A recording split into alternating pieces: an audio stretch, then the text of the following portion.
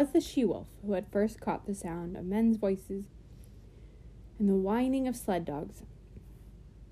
And it was the she-wolf who was first to spring away from the cornered man in a circle of dying flame.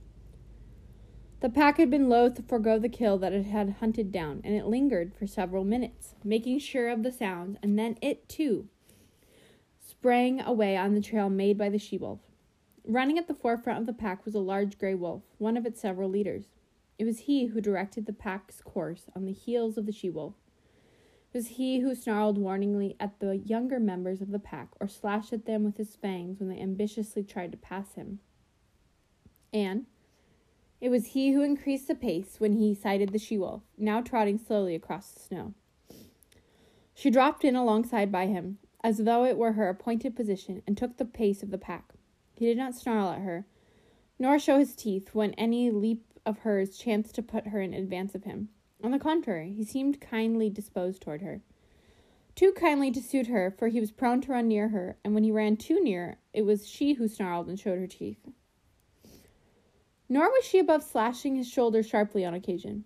At such times he betrayed no anger. He merely sprang to the side and ran stiffly ahead for several awkward leaps, in carriage and conduct resembling an abashed country swain. This was his one trouble in the running of the pack. But she had other troubles. On her side ran a gaunt old wolf, grizzled and marked with the scars of many battles. He ran always on her right side. The fact that he had but one eye, and that the left eye, might account for this. He also was addicted to crowding her, to veering toward her till his scarred muzzle touched her body, or shoulder, or neck. As with the running mate on the left, she repelled these attentions with her teeth, but when both bestowed their attentions at the same time, she was roughly jostled, being compelled with quick snaps to either side to drive both lovers away, and at the same time to maintain her forward leap with the pack, and see the way of her feet before her. At such times her running mates slashed their teeth and growled threateningly across at each other. They might have fought, but even wooing and its rivalry waited upon the more pressing hunger need of the pack. After each repulse, when the old wolf sheered abruptly away from the sharp-toothed object of his desire, he shouldered against a young 3-year-old that ran on his blind right side. The young wolf had attained his full size, and considering the weak and famished condition of the pack, he possessed more than the average vigor and spirit. Nevertheless, he ran with his head even with the shoulder of the one-eyed elder. When he ventured to run abreast of the older wolf, which was seldom, a snarl and a snap sent him back even with the shoulder again. Sometimes, however, he dropped cautiously and slowly behind and edged in between the old leader and the she-wolf. This was doubly resented, even triply resented. When she snarled her displeasure, the old leader would whirl on the 3-year-old. Sometimes she whirled with him, and sometimes the young leader on the left whirled too. At such times, confronted by the 3 sets of savage teeth, the young wolf stopped precipitously, throwing himself back on his haunches with forelegs stiff, mouth menacing, and mane bristling. This confusion in the front of the moving pack always caused confusion in the rear. The wolves behind collided with the young wolf and expressed their displeasure by administering sharp nips on his hind legs and flanks. He was laying trouble for himself, for lack of food and short tempers went together. But with the boundless faith of youth, he persisted in repeating the maneuver every little while, though it never succeeded in gaining anything for him but discomfiture. Had there been food, love-making and fighting would have gone apace, and the pack formation would have been broken up. But the situation of the pack was desperate. It was lean with long-standing hunger. It ran below its ordinary speed. At the rear limped the weak members, the very young and the very old. At the front were the strongest. Yet all were mere like skeletons than full-bodied wolves. Nevertheless, with the exception of the ones that limped, the movements of the animals were effortless and tireless. Their stringy muscles seemed founts of inexhaustible energy. Behind every steel-like contraction of a muscle lay another steel-like contraction, and another, apparently without end.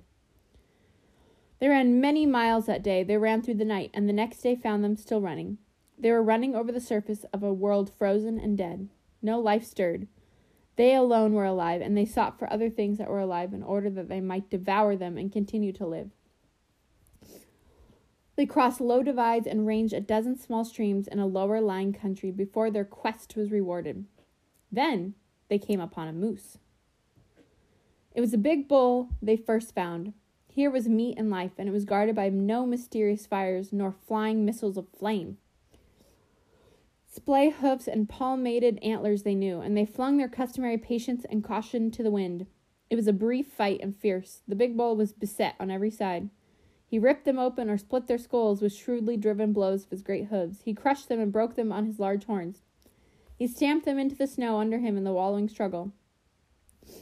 But he was foredoomed, and he went down with the she-wolf tearing savagely at his throat, and with other teeth fixed everywhere upon him, devouring him alive, before ever his last struggles ceased or his last damage had been wrought. There was food in plenty. The bull weighed over 800 pounds.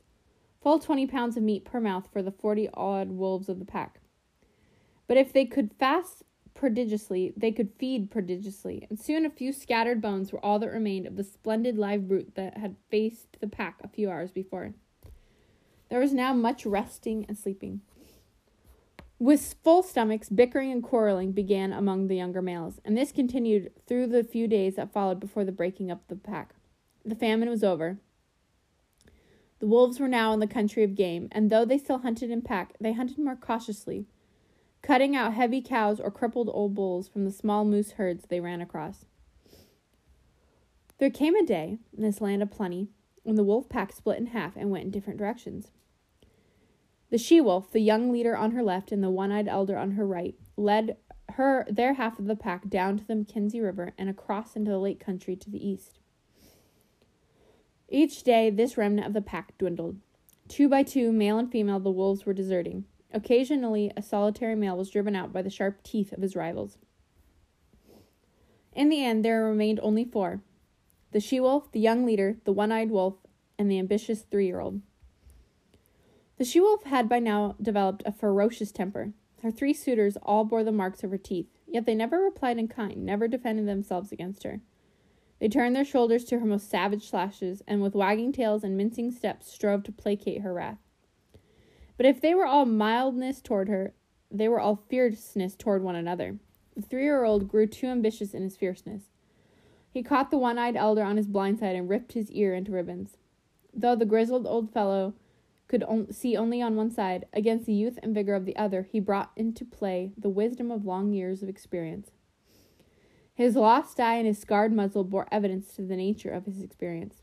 He had survived too many battles to be in doubt for a moment about what to do. The battle began fairly, but it did not end fairly.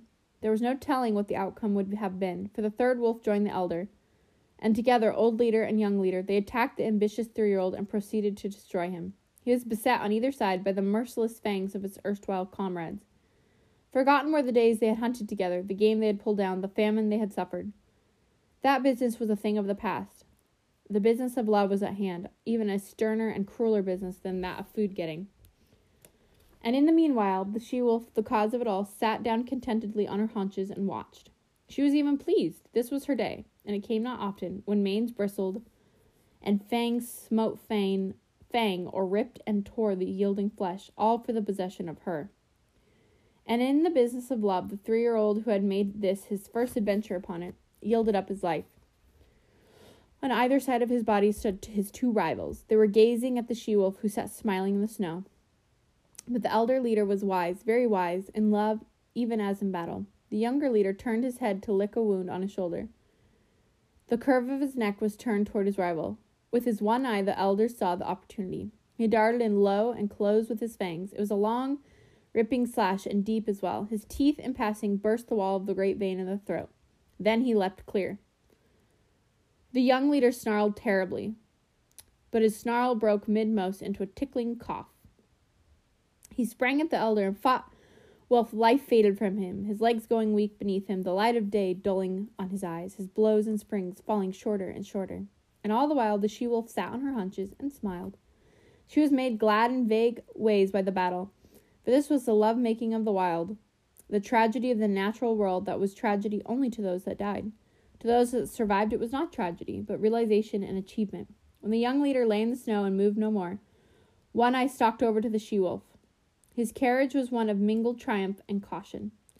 He was plainly expectant of a rebuff, and he was just as plainly surprised when her teeth did not flash out at anger in him. For the first time she met him with a kindly manner. She sniffed noses with him and even condescended to leap about and frisk and play with him in quite puppyish fashion. And he, for all his gray years and sage experience, behaved quite as puppishly and even a little more foolishly.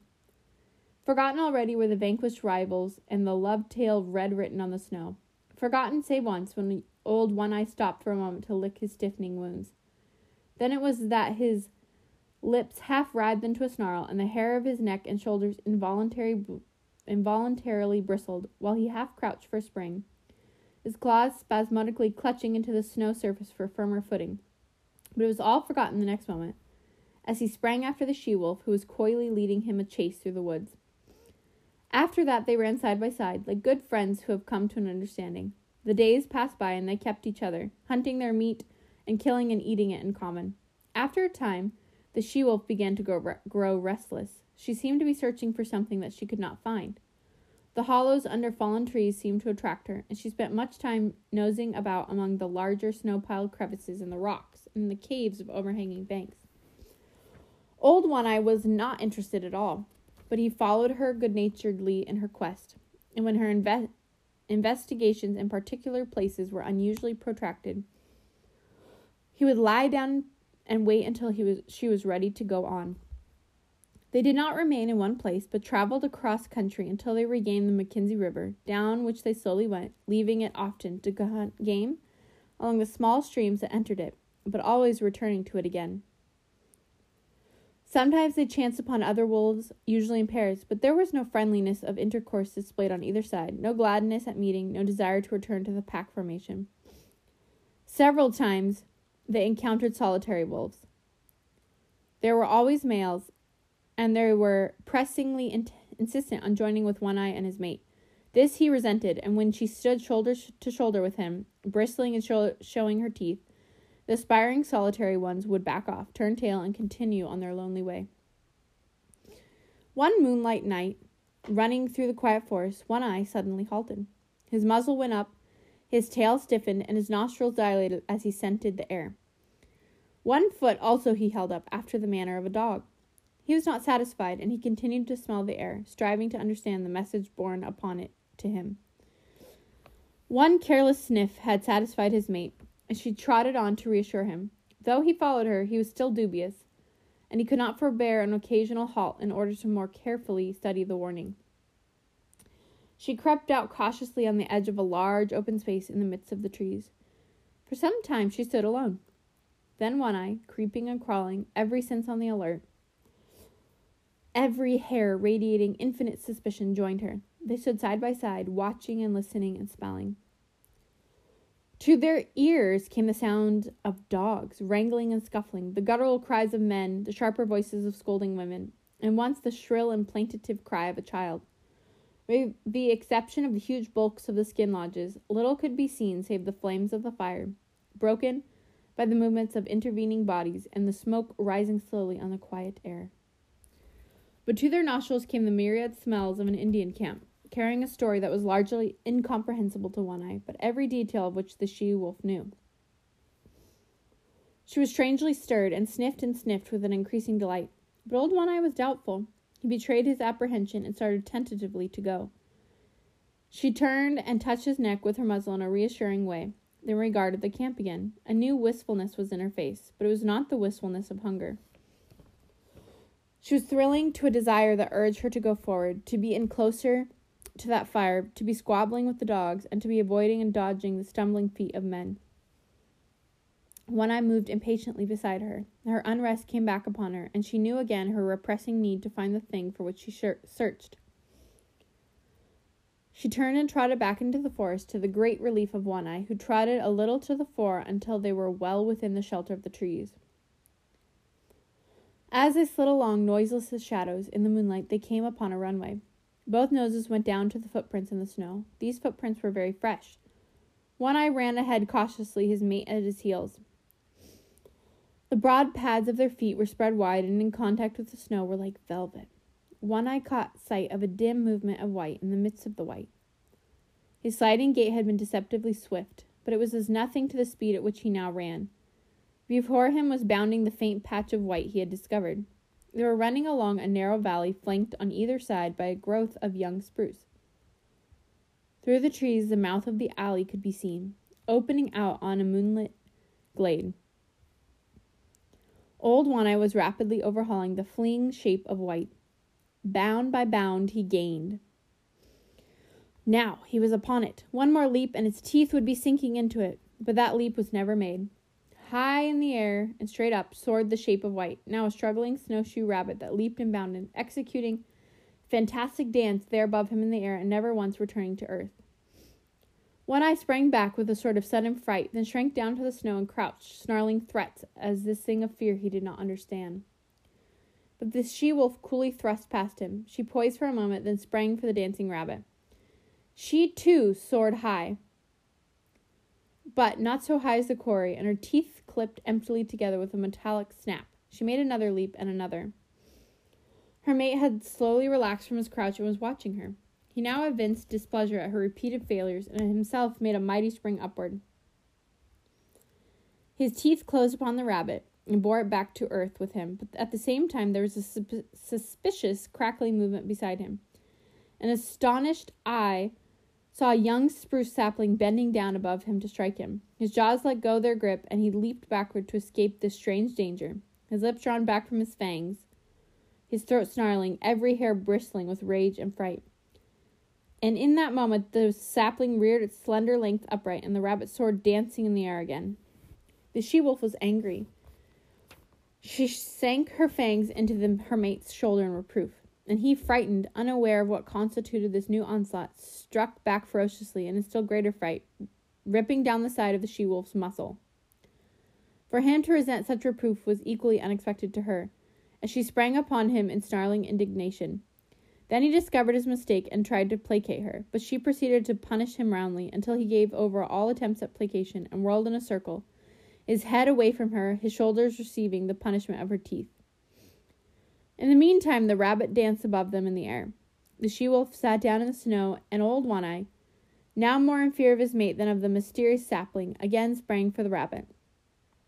As he sank back with it between its teeth, he kept his eye on the sapling. As before, it followed him back to earth. He crouched down under the impending blow, his hair bristling, but his teeth still keeping tight hold of the rabbit. But the blow did not fall.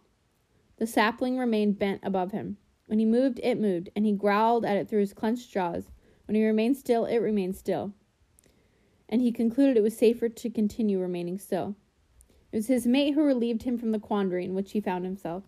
She took the rabbit from him, and while the sapling swayed and teetered threateningly above her, she calmly gnawed off the rabbit's head.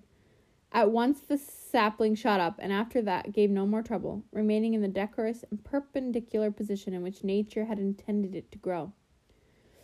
Then between them, the she-wolf and One-Eye devoured the game which the mysterious sapling had caught for them. There were other runways and alleys where rabbits were hanging in the air, and the wolf pair prospected them all, the she-wolf leading the way, Old One-Eye following and observant, learning the method of robbing snares, a knowledge destined to stand him in good stead.